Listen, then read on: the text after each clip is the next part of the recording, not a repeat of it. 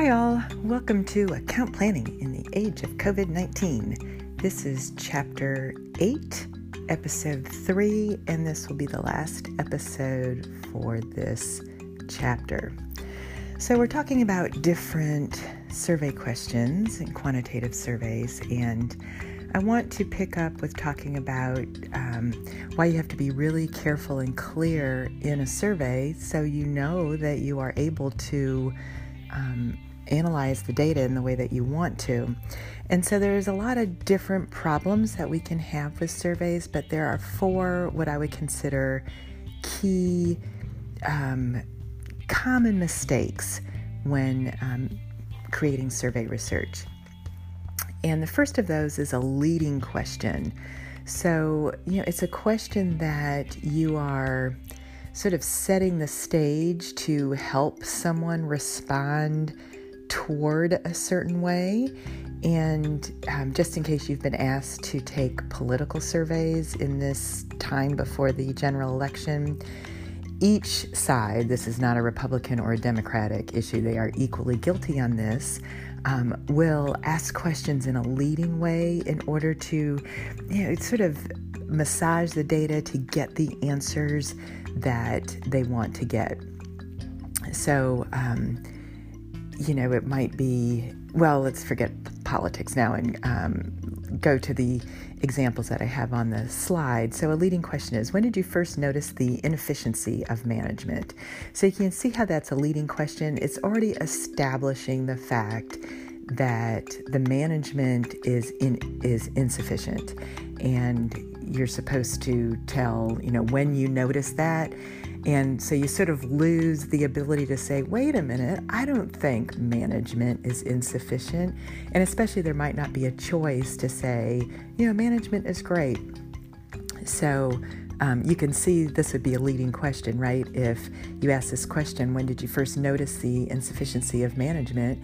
And then your choices were today, yesterday, last week, or a month ago. You don't have a choice to say, I think management is great. So that's a leading question. Very close to that is what's called a loaded question. And the example I use here is, where do you like to go for a drink? And so, it's a loaded question, not just, it's also kind of a leading question, assuming that you drink. But you can see if you were sending the survey out to college students, it's loaded because, number one, the vast majority of college students cannot legally drink. So you're asking them a question that's already putting them at, when do you break the law? And there's all sorts of ramifications about that. The third example is a double-barreled question. So here's a typical one. How often do you read the newspaper and watch local news? So what makes this a double-barreled question, it's like there's 2 questions inside of one, and you don't know if this question is saying, I only am interested if you do both reading the newspaper and watching the local news at the same time. That's what I mean. Or do you mean, how would you answer it if you read the newspaper often but don't watch local news, or vice versa? So not only is the question confusing, but it really has sort of 2 answers in there. And so that's why it's called a double-barreled question. And the last kind is an absolute question. You're giving choices, like the double-barreled question, but would you rather go to the movies or stay at home? And so you're like, well, maybe I'd rather stay at home and watch the movies. Or maybe, I like to both stay at home a lot of times and occasionally go to the movie. You don't even know really how to ask the question. So these questions are problematic because they're hard to analyze, but they're also confusing, right? And notice on this slide on the PowerPoints, I have leading and loaded in red and double-barreled and absolute in purple. And that's because those questions kind of hang together. They're very similar to each other, but you can see little nuances from there. So, it's another reason why developing surveys, it takes a lot of time because it's really easy to fall into these traps. And so you have to, ask the questions, work on it, go back and look at it, make sure that the questions are absolutely clear and they're not a leading, loaded, double-barreled, or absolute. All right. Now I want to talk about Likert statements because these are so important in survey research. You almost always see these kind of statements in a survey. And one reason is because you can get all sorts of interesting statistical data when you do these kind of Likert statements. So I love using Likert statements in my own research, and I don't know that I've ever done a survey where I don't have multiple Likert statements. So there's a couple assumptions with this. So here, this example that I'm giving, it's, I am interested in trying a meal delivery service. So you make a statement and try to eliminate sort of the extremities of the statement. So for example, you wouldn't write the statement, I am very interested in trying a meal delivery service. Just, I am interested in trying a meal delivery service, because you'll categorize how interested from the response, if that makes sense.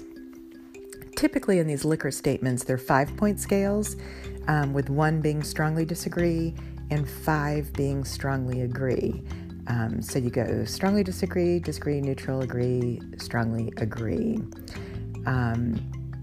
You can also do 7-point or 9-point, 11-point, 3-point. Usually it's an odd number, and this is important for the statistical analyses. What you're doing here is typically measuring someone's attitude, what they think about something, by finding the mean of this answer. So the answer is going to range from 1 to 5. So someone is going to, one sample size has the mean comes out to 4.3. So it's skewed toward agree, if that makes sense. And you can compare it with demographics. I do, women think differently than men. Maybe I am interested in a meal delivery service. You look at the age groups and you find that people who are 24 to 34 scored 3.2. Those who are 35 to 65 scored 4.7. That gives you can run these analyses to then see, how much stronger one is than the other. The other thing about these Likert statements, it assumes an equal distance between each choice. And this is a big assumption that a lot of people criticize, because a lot of times it's actually not an equal distance amount. And you can see, with these 5-point or 7-point or 9-point scales, the middle point is usually the neutral, I don't agree or disagree. So you can just intuitively see that isn't necessarily sort of the same amount of feeling between neutral and agree, or agree and strongly agree. But we make that assumption. The other problem with these Likert statements is people tend to answer more in the middle. And so, sometimes it's questionable about whether you're getting good data. But be that as it may, this is a statistical kind of statement you can ask that you can get actually quite a lot of good information for. So here in the next slide, I've got examples of that I'm using, that I have used for some research that I've done, where I've looked at how people, what their purchasing intent is when they see labels on, for this study, it was with eggs and coffee. So if they see Rainforest Alliance, does that make them more or less likely to purchase the eggs? And The statement I have is, this label makes me want to purchase this product. And they're seeing the product and they're seeing the label. And you can see I've divided out the demographics. I've asked for race, ethnicity. So my sample size was 418. I had 264 whites, 55 blacks, 70 Hispanic, and 29 others. And so in this 5-point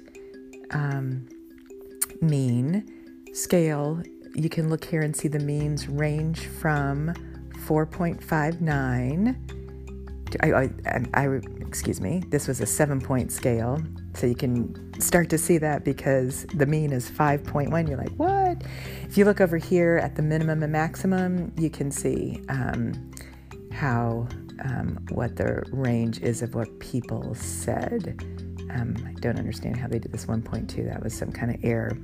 But anyway, so looking, analyzing the difference between whites and blacks, 4.59 versus 4.9, is saying that African Americans who see this label are more likely to purchase the product than whites.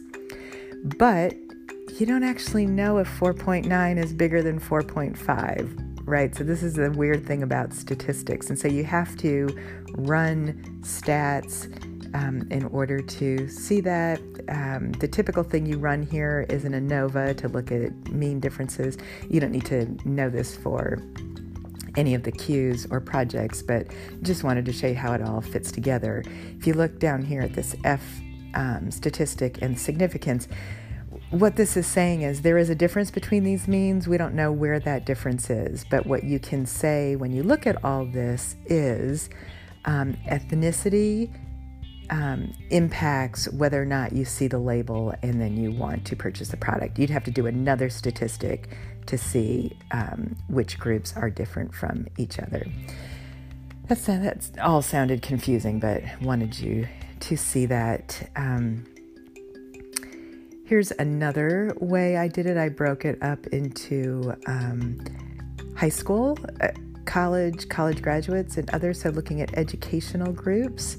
And if you look at the F statistic and the significance is a smaller number, which means the differences between these means are larger. And so that's, sort of emotionally what you're saying here is that education has an even stronger predictor for if people are going to respond to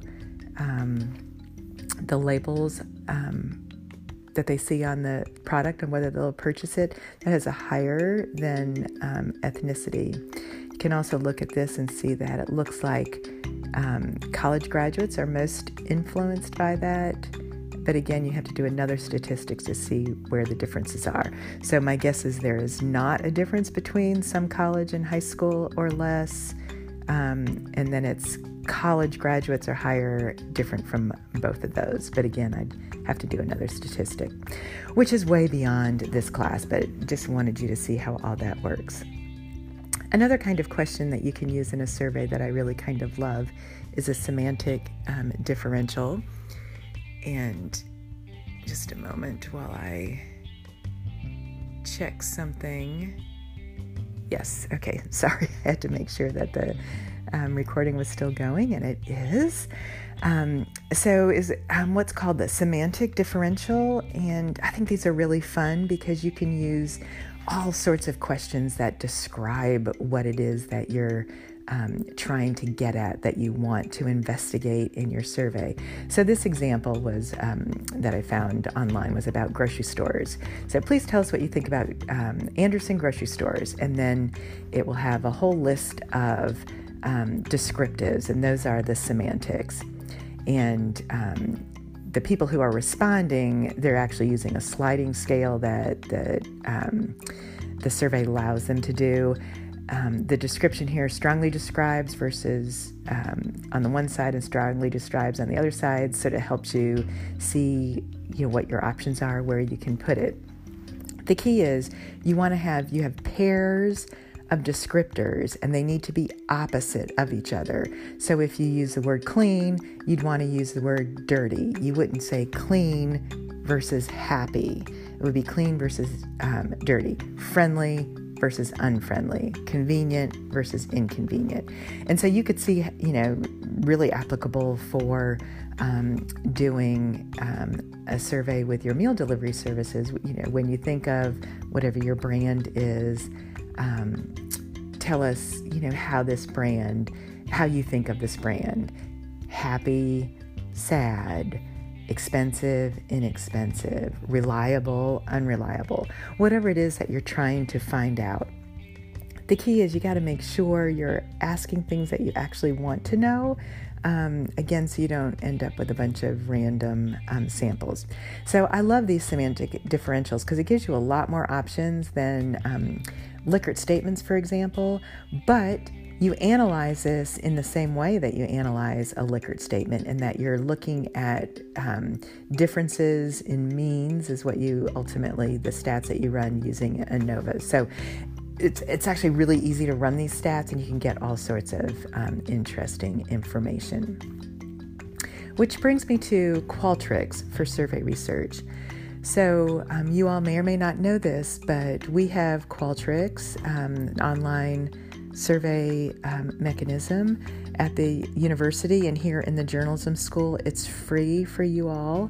This is a wonderful tool. It's really intuitive. It's really fun. I think it's really fun to do. And it helps you. It even helps you do the analyses, even if you don't know what you're doing. So you can get all sorts of great information. So keep this in mind when we get to the concept testing. You might decide you want to do a survey for the concept testing, and Qualtrics would be the easiest way to do it.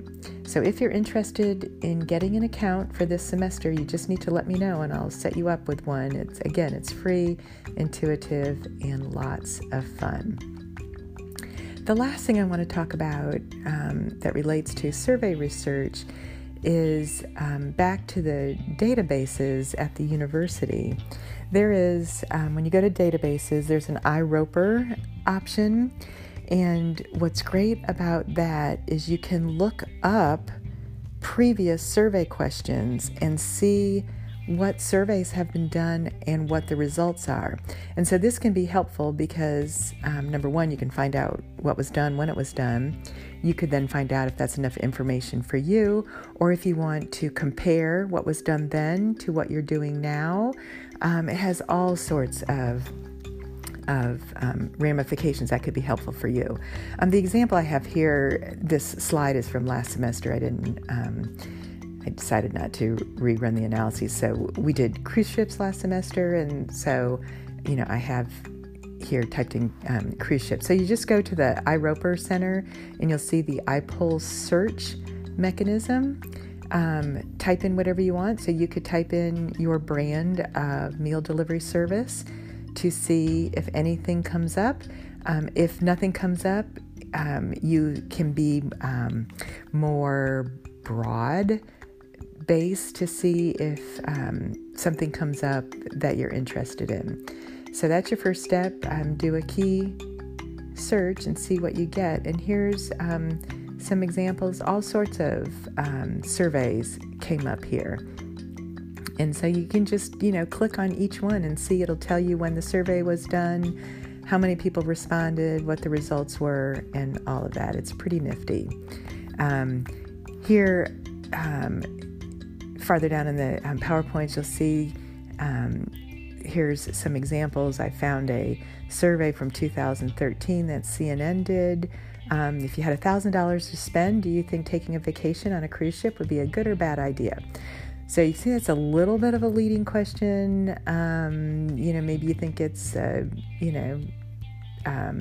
neither or whatever. The choices, I don't know,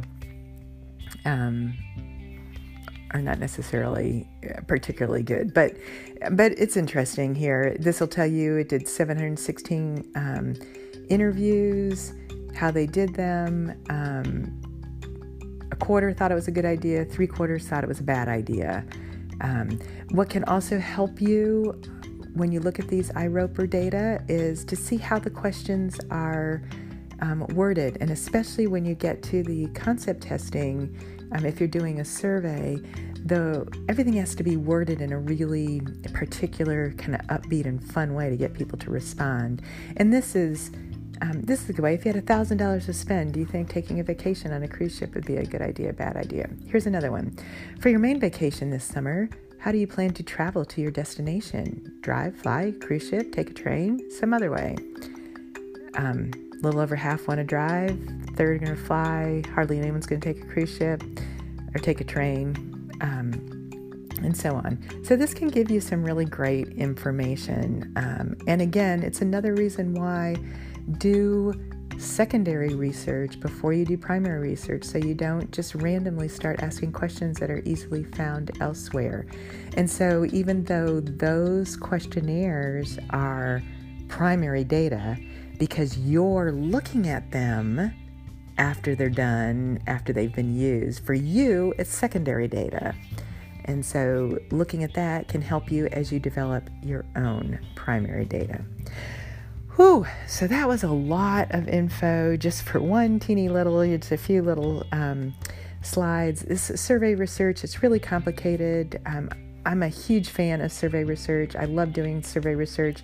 I've been doing survey research for over a quarter century, and it still is complicated after all that. But I wanted to give you a little taste of it, and to see it's something that account planners need to be aware of. Most likely account planners will participate in.